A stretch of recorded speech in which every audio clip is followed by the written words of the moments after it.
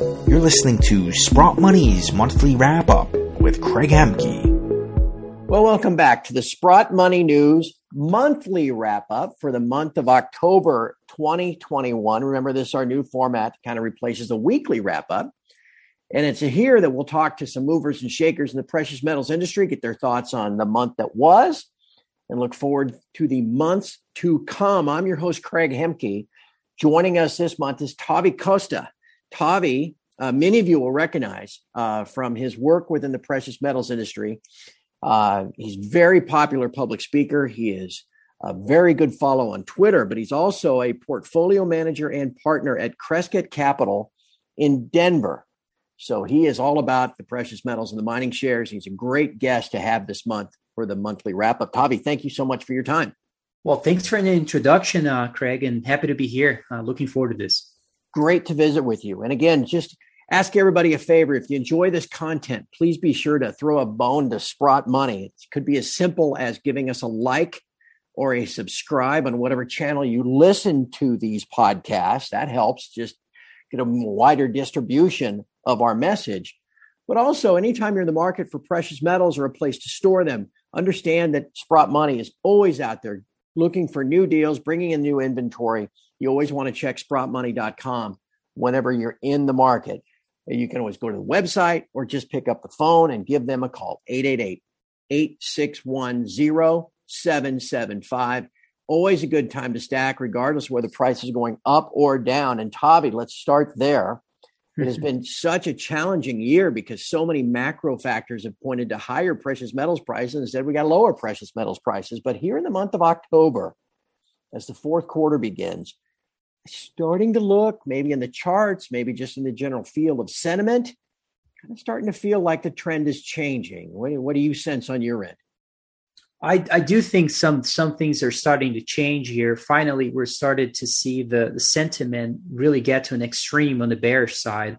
Some folks saying that the gold trade is dead, the precious metals trade is being replaced by other assets. When actually what we're seeing is quite normal. Gold, as it reaches new highs, and it did in August of 2020, and it did as well in January of 2008, and even in 1978 as well. All those times when we hit those levels, we usually see some weakness. All those, the 1978 was about 15% decline. In 2008 was actually closer to 30%. And this time around, we're seeing kind of a longer pause, but it's about 15%. And so miners have followed to the downside. Silver, gold to silver ratio is still a 74, which is quite attractive for silver. And so all the signs are here. And if we go over the fundamental story right now in the mining space, it really tells you that you are at the very early innings of the precious metal cycle. What a time to be accumulating assets, in my view, at a moment when everyone is avoiding this industry. So I'm very excited. I think things are starting to shape up pretty well for this whole industry. Miners beginning to outperform gold, and you're seeing silver miners outperforming silver itself. You're seeing junior miners starting to do better than senior miners. So a lot of positive signs for this industry, and I'm very excited about it. Let me throw this little log on the fire too, Tavi. I would imagine you watch the base metals, the industrial metals, the whole entire commodity complex. Copper has pulled back in the last 4 or 5 days, but it was moving back toward its all-time highs. And you see it down the list: zinc, aluminum, tin, steel. I mean, again, and you get into the broader kind of stagflationary idea with all this inflation that we've seen earlier in the year in lumber and cold rolled steel and iron ore and everything else. Silver bottomed out, broke down through 22 on a one-day kind of reversal. It seemed like some stops got run, and now it's back up above 24. Are you sensing, could silver kind of pick up a bit as an industrial metal the way copper has and some of these others? We would hope so. I think silver is one of the very few opportunities out there that kind of fit into the monetary metal aspect, but also the green revolution that we're seeing in regards to the electrification worldwide. and those and it's coming in a big way from the fiscal policy and the fiscal agenda that is very extensive and trying to pursue those policies. And so I think silver is, I keep saying this and I really believe in it. It is the cheapest metal on earth, in my view. It has the most asymmetry you could possibly find. It's cheap relative to money supply.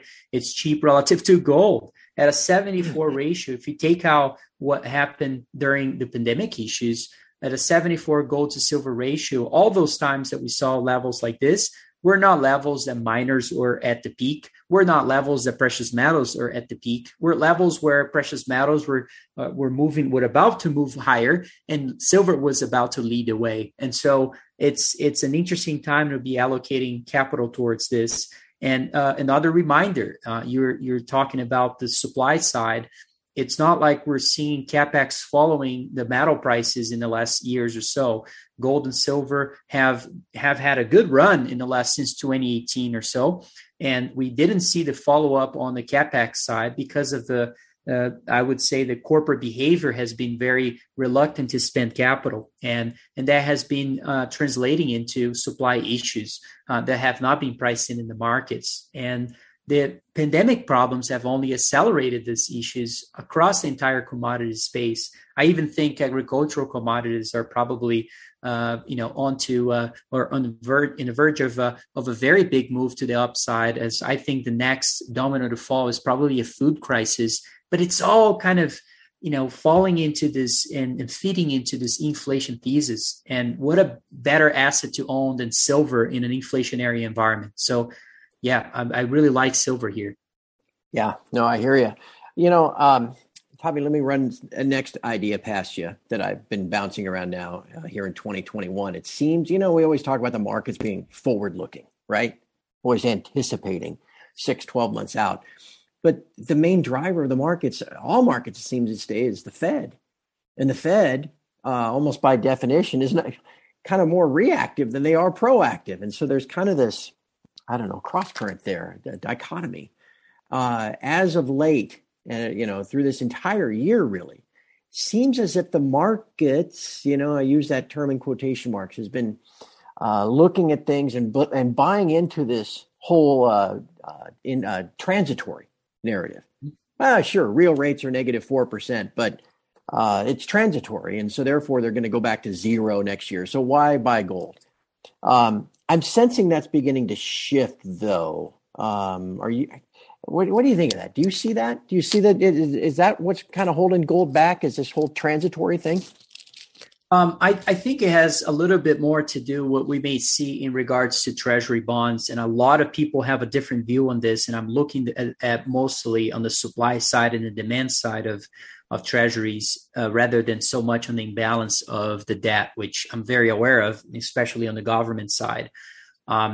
It's quite incredible that we saw a very large issuance of T-bills at the beginning of the pandemic, which also happened during the beginning of the global financial crisis, where 90% of what was issued or how the debt composition was created during those moments of crisis were actually through short-term maturity bonds.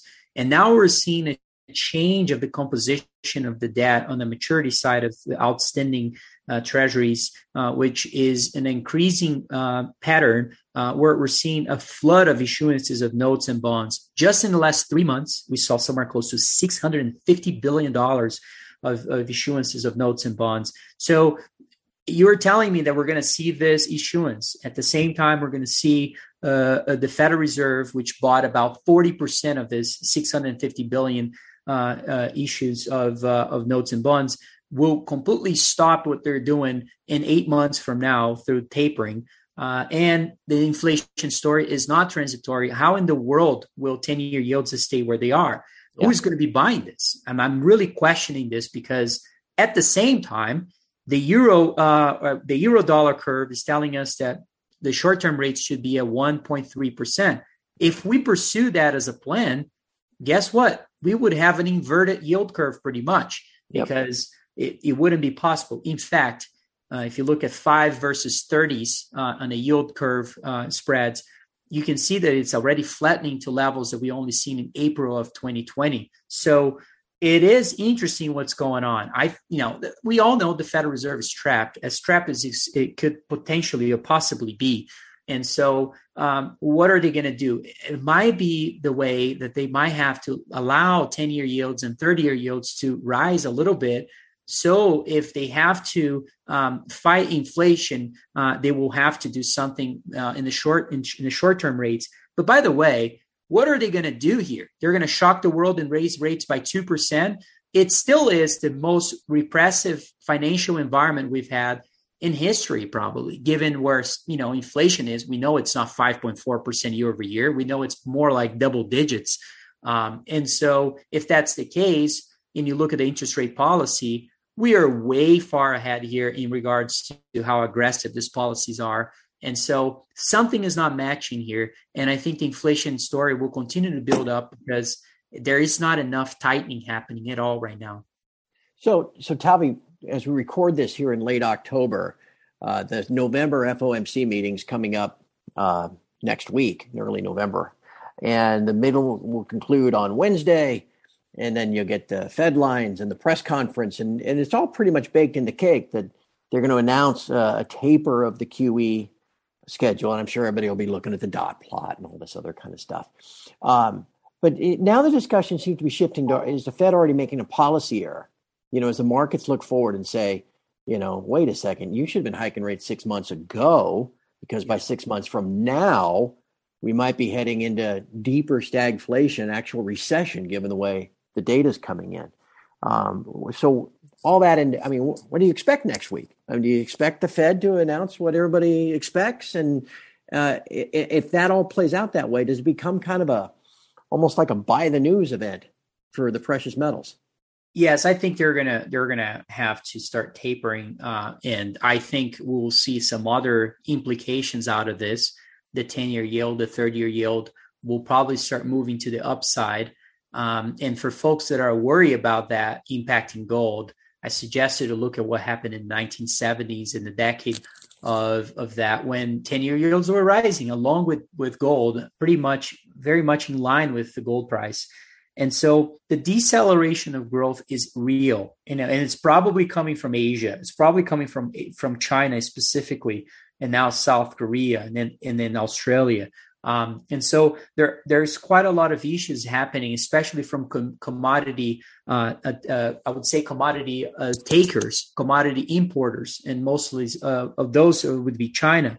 And so the deceleration of growth is the first time policymakers in developed economies are having to deal with, should we add liquidity to a decelerating economy, or should we stop and put the brakes on at a time when inflation is starting to be, perhaps the narrative is changing and the psychological move in consumers from this inflationary narrative becoming more prevalent is starting to really build up here. So should they start really tapering and raising rates to levels that they can actually sustain? Because at the levels of debt, they can't really do much. So it's creating a place where the Fed is limited on what they can do.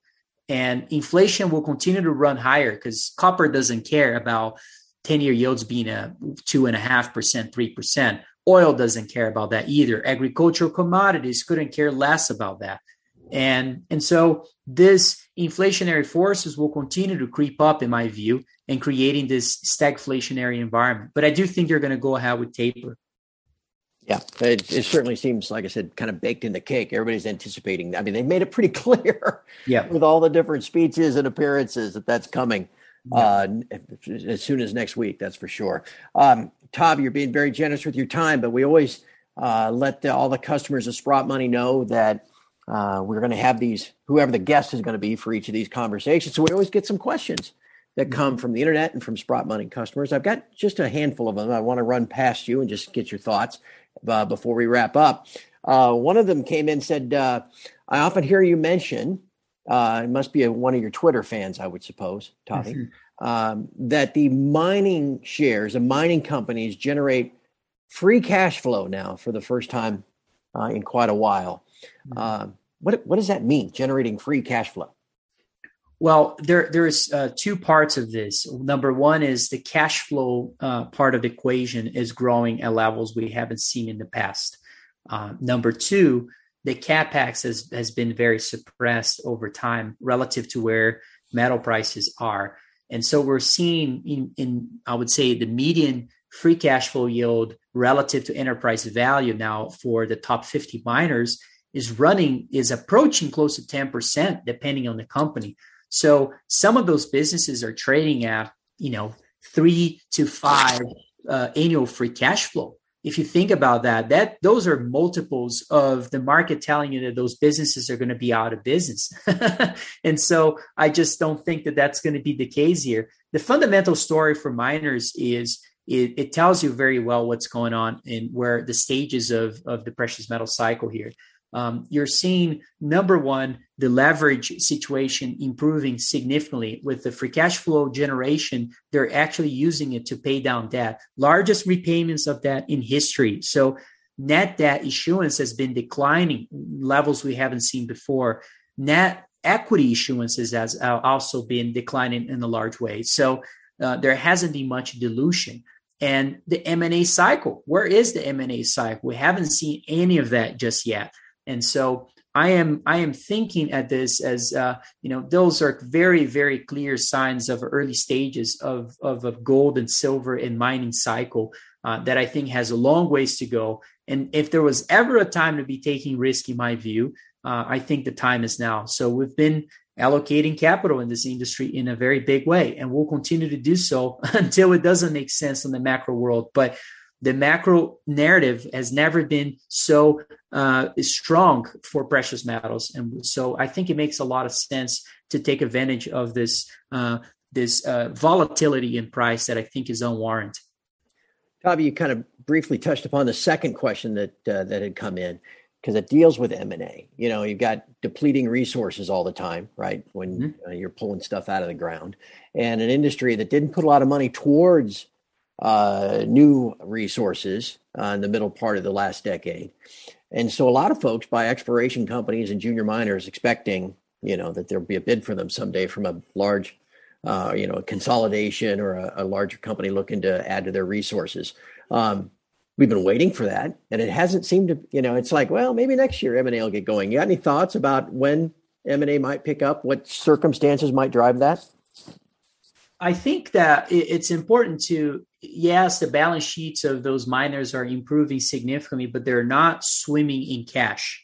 And by that, I mean their net cash balances are improving significantly. And if we continue to see free cash flow growth at the levels that we're seeing currently, we'll certainly see a buildup of cash to levels we haven't seen before. So companies are paying down debt, they're improving the balance sheets, but they're not swimming in cash. So there has to be some sort of currency improvement. And by that, I mean an improvement of the share price of those businesses to allow them to issue equity and start using it to buy other projects and companies and consolidating the whole industry.